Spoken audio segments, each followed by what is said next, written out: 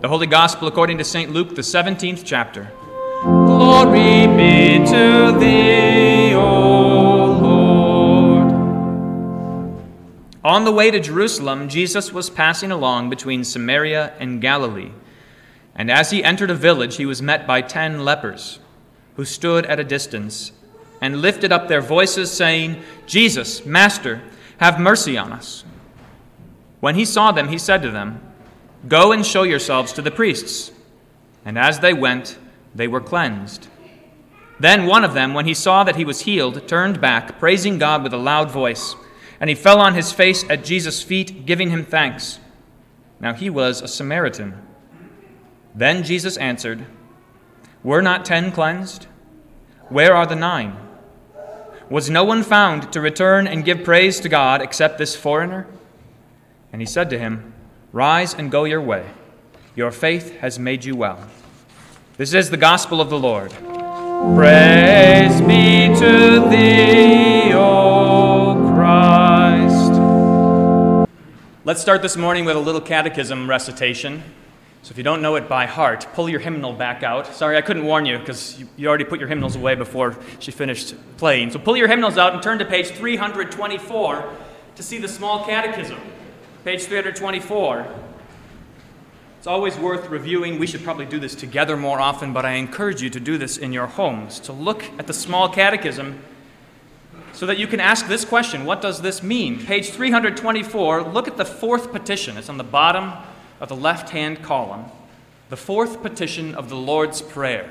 Give us this day our daily bread. Say it with me. What does this mean? God certainly gives daily bread to everyone without our prayers, even to all evil people. But we pray in this petition that God would lead us to realize this and to receive our daily bread with thanksgiving. To receive our daily bread with thanksgiving. You can put your hymnals away now. To receive our daily bread with thanksgiving is the point. That's the goal for today. For us to be grateful.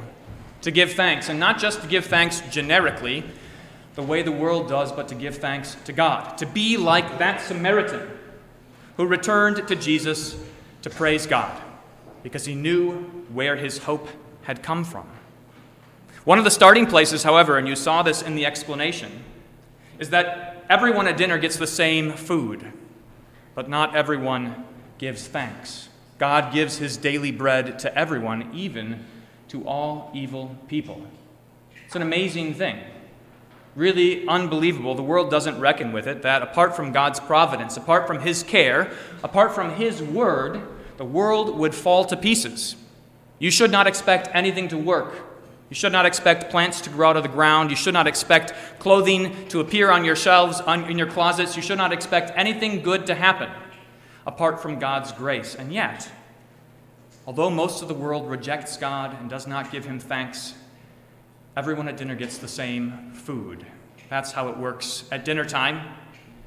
Everyone sits down around the table, and no matter who you are, everybody eats from the same dish. Everybody receives the same portions. Everyone gets the same food, but not everyone gives thanks. That has a lot to do with how we think about God. So food has been on my mind. We went to McDonald's the other day, drove through the drive-thru, and your relationship with the drive-thru attendant is a peculiar one. It's very transactional, isn't it, right? So you're hoping that they can hear what you're saying through that speaker. You can't see them. This communication is always tricky. So we pulled through the drive-thru, we placed our order, and went up to the window, and the attendant handed out our food, and I said, "Thank you very much," and she said, "Would you like anything else?" And Jessica started laughing at me because, of course, she was speaking to the person on her headset and not to me. And I said, "No, thanks, that's great, I appreciate what you gave us." And she was not talking to me at all. The communication is all messed up. This is a very transactional thing. Just put in your order and get what's coming to you, pay the money, eat your food, and move on. That's why it's called fast food, right? And we love that for all kinds of reasons. Not having to sit down and make a conversation so you can place your order from McDonald's online. You don't even have to talk to the attendant in the window. That is not how it is with God.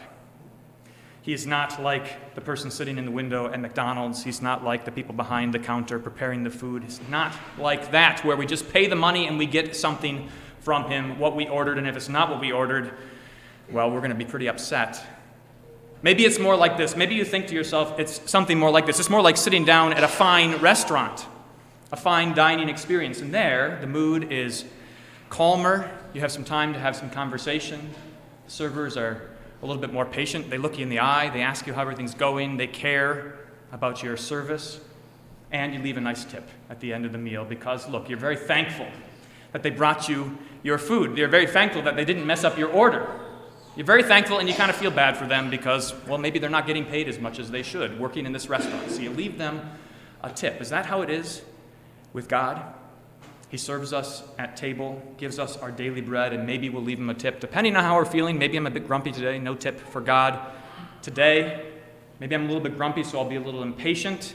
Or maybe I'm just feeling very generous. Maybe I'm feeling very cordial, and so I'm very kind to the server. Obviously, that's not how it is with God. So it's much more like this, and I think you know this. It's much more like a home-cooked dinner, where it's family around the table, and the one serving the meal is not somebody you don't know, not somebody distant and unrelated to you, but it is your own family. It's your mother or your father. It's someone who loves you and cares for you. And so you sit around the table, and the food is prepared, and it's amazing because this is your home, and these are your people, and the conversation is filled with joy because you love one another. But you know that even then, although everybody eats the same food and enjoys the same atmosphere and is loved just as much by the cook as the one next to them, not everybody says thanks. Not everybody gives thanks. In fact, pay attention to this, not to pick on kids, but it's the kids who are most likely to take it for granted. The kids have not yet learned when they are young that the food did not just come from nowhere, but that there was a labor of love in preparing this food, that it cost something. It cost time and money and energy. The kids are the ones who are tending to be ungrateful. That's us, the children of God who dine at his table in love, in fellowship with one another, who are served by a Father who loves us more than we could imagine. And we are so often like the children who want to just eat and move on to the next thing, want to get out of here, not interested in answering questions, not interested in talking, not interested in having conversation. Let me get on to the next thing. That's how it is. I'm just speaking autobiographically here. That's how I was when I was a kid. So when we learn to be thankful, something changes, and this is good. It's good when kids begin to recognize, when we begin to recognize that these gifts, this food in front of us, is given to us, that we didn't do anything to earn it. And so you might begin in this way. You might begin by being grateful for the gift. Wow, this is a delicious meal. I've never tasted food like this before. Wow, I was really hungry. I'm so glad that there's food on my plate and that I've been satisfied. Thank you for this food. Thank God for this food. All kinds of things that we might say. But notice how you come up short if you're only ever thankful for the food, but not thankful for the one who gave you the food. Notice how you come up short if you're only thankful for the gift, but you're not thankful for the giver. How you come up short if you are thankful for all of the created things that God gives you, and so you rejoice in them, but you do not ever rejoice in the Creator, the one who gave them to you. Those 9 lepers who came to Jesus and did not return to give thanks, they loved the gift. They knew they needed it, they knew it would be good, and they knew that they had to ask Jesus for it, but what happened after they received the gift? They went away, very, very grateful for the gift, but not thankful to the giver. St. Paul talks about this attitude in Romans chapter 1. He talks about how our hearts turn in on themselves. Let me read to you a little bit of what St. Paul says. He says, "The wrath of God is revealed from heaven against all ungodliness and unrighteousness of men, who by their unrighteousness suppress the truth. For what can be known about God is plain to them, because God has shown it to them. That is, that God is gracious. He gives us all kinds of things. You know this. Work as hard as you want. Nothing will come of it, unless good fortune, at the very least, unless providence intervenes. Many, many people labor and work, and nothing comes of it. And some do nothing at all and are blessed tremendously. Unless God is the one who gives, and we know this by nature, we would have nothing at all. For God's invisible attributes, Paul goes on, namely his internal power and his divine nature, have been clearly perceived ever since the creation of the world. Where did all of this come from? In the things that have been made. So they are without excuse. For although they knew God, they did not honor him as God or give thanks to him. That is, they honored him as an attendant in the McDonald's window, or as the waiter or waitress in the nice restaurant, or as mom or dad who just happened to magically make food appear out of nowhere.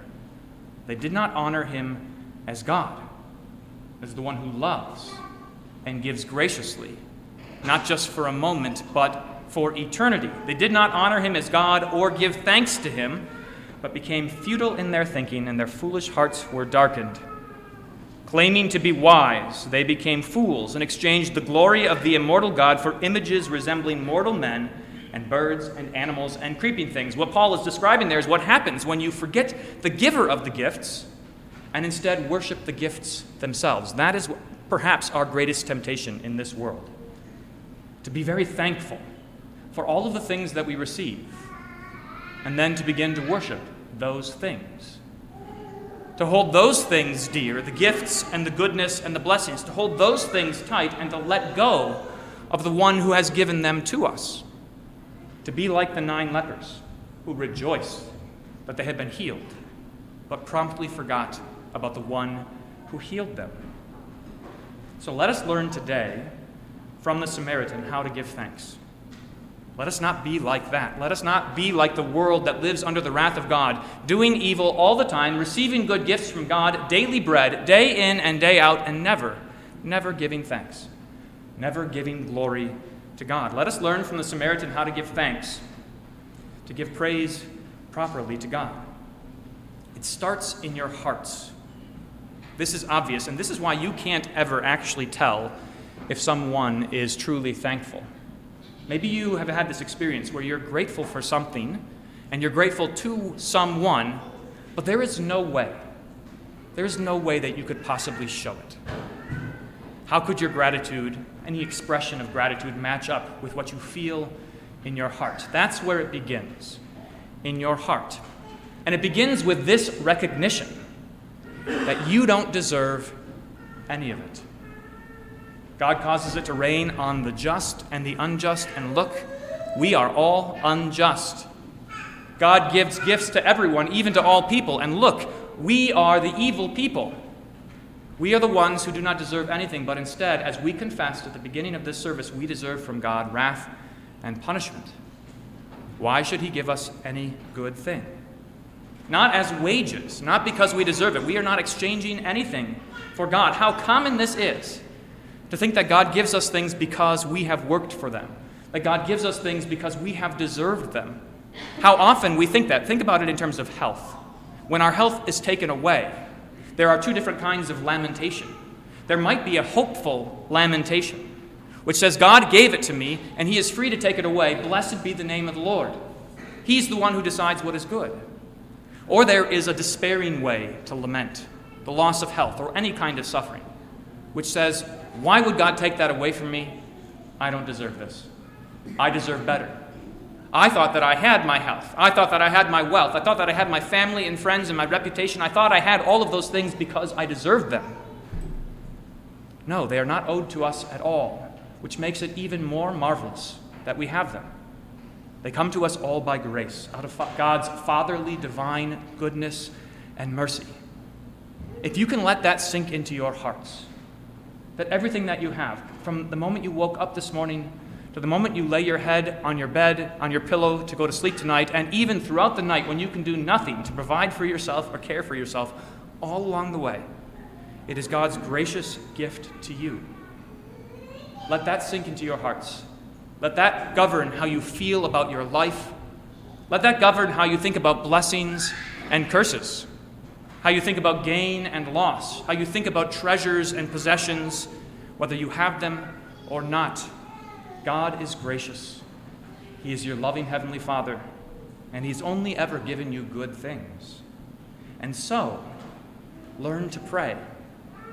Learn to regard Him as a loving Heavenly Father who wants you to ask of Him for everything that you need. not just when you're in need. And notice this about those 9 lepers. We saw a few weeks ago a faithless man in the temple praying. That Pharisee who began his prayer in this way, I thank you, God, that I am not like other men. There's a thankful prayer, right? Wrong. What a faithless, thankless prayer that only asks things of God when it's really pressing. When finally, at long last, I feel like I can't hack it on my own. When I'm in despair, finally asking things of God. That is not a thankful prayer. That's how the 9 lepers were. They knew that they needed something from Jesus. They came to Jesus and they even called him Master. Jesus, Master, have mercy on us. But look at their faithlessness, their thanklessness as they turn and leave once they've been satisfied, once they've been handed their McDonald's bag and they've paid their way. Let us not be like that, but instead make your lives full of prayer. If you pray continually, and that's the charge from St. Paul, pray without ceasing, day in and day out, from one moment to the next. If you make it your practice to pray, which you will if you remember that God is your heavenly Father who wants you to talk to him, then you will be able to pray in both good times and bad. You will be able to pray a genuinely thankful prayer in good times. And you will be able to pray a hopeful and not despairing prayer in bad times. There is no greater glory for a Christian than to suffer tragedy or grief or loss and to be able to praise God. Look at Job, who lost everything and who said at the end of the day, the Lord gives and the Lord takes away. Blessed be the name of the Lord. That only happens by faith, by recognizing God's good gifts to you, by holding fast to him, the giver of those gifts, and to practicing prayer, exercising yourself in prayer. You can never pray enough. You can never ask God for too much. He always wants to hear from you. But do not stop there, for this Samaritan could have prayed to God on his way to the temple. He could have folded his hands and closed his eyes and paused on the way and said thank you to God, and that would have been giving glory to God. But what does he do? Look at his actions. He turns around. He turns around. He changes his posture entirely. He was going this way, and now he is going that way. Show your gratitude to God in this, in your actions. Don't act like you have gotten everything by your own efforts. Don't act when things go well as if you have just gotten lucky. Don't act when things go poorly as though God has abandoned you. Instead, act in all things in the way that is true, as a child of God. As a child of God who clings to his heavenly Father with everything that he's got, like Jacob wrestling with the Lord at the river Jabbok, unwilling to let go until God gives him a blessing. Look at your lives and see the actions that you take, the things that you do that betray your thanklessness. Are you anxious and worried about not having enough? Are you anxious and worried about family and friends? Are you anxious and worried about your health? Do you scramble and scrape? Do you neglect God's word and prayer because you think you have something better to do? Monitor your hearts and your actions and see in your actions your thanklessness and repent. Turn around. That's what that word means. That's what repentance is. It's turning around. And when you turn around, recognize where you're turning. You're turning away from a life lived by yourself, enjoying the gifts of God without God. You're turning away from that towards Jesus, the author and perfecter of your faith, the giver of every good thing. And having acted in accordance with your faith, thankfully, with gratitude, let your words also express your gratitude.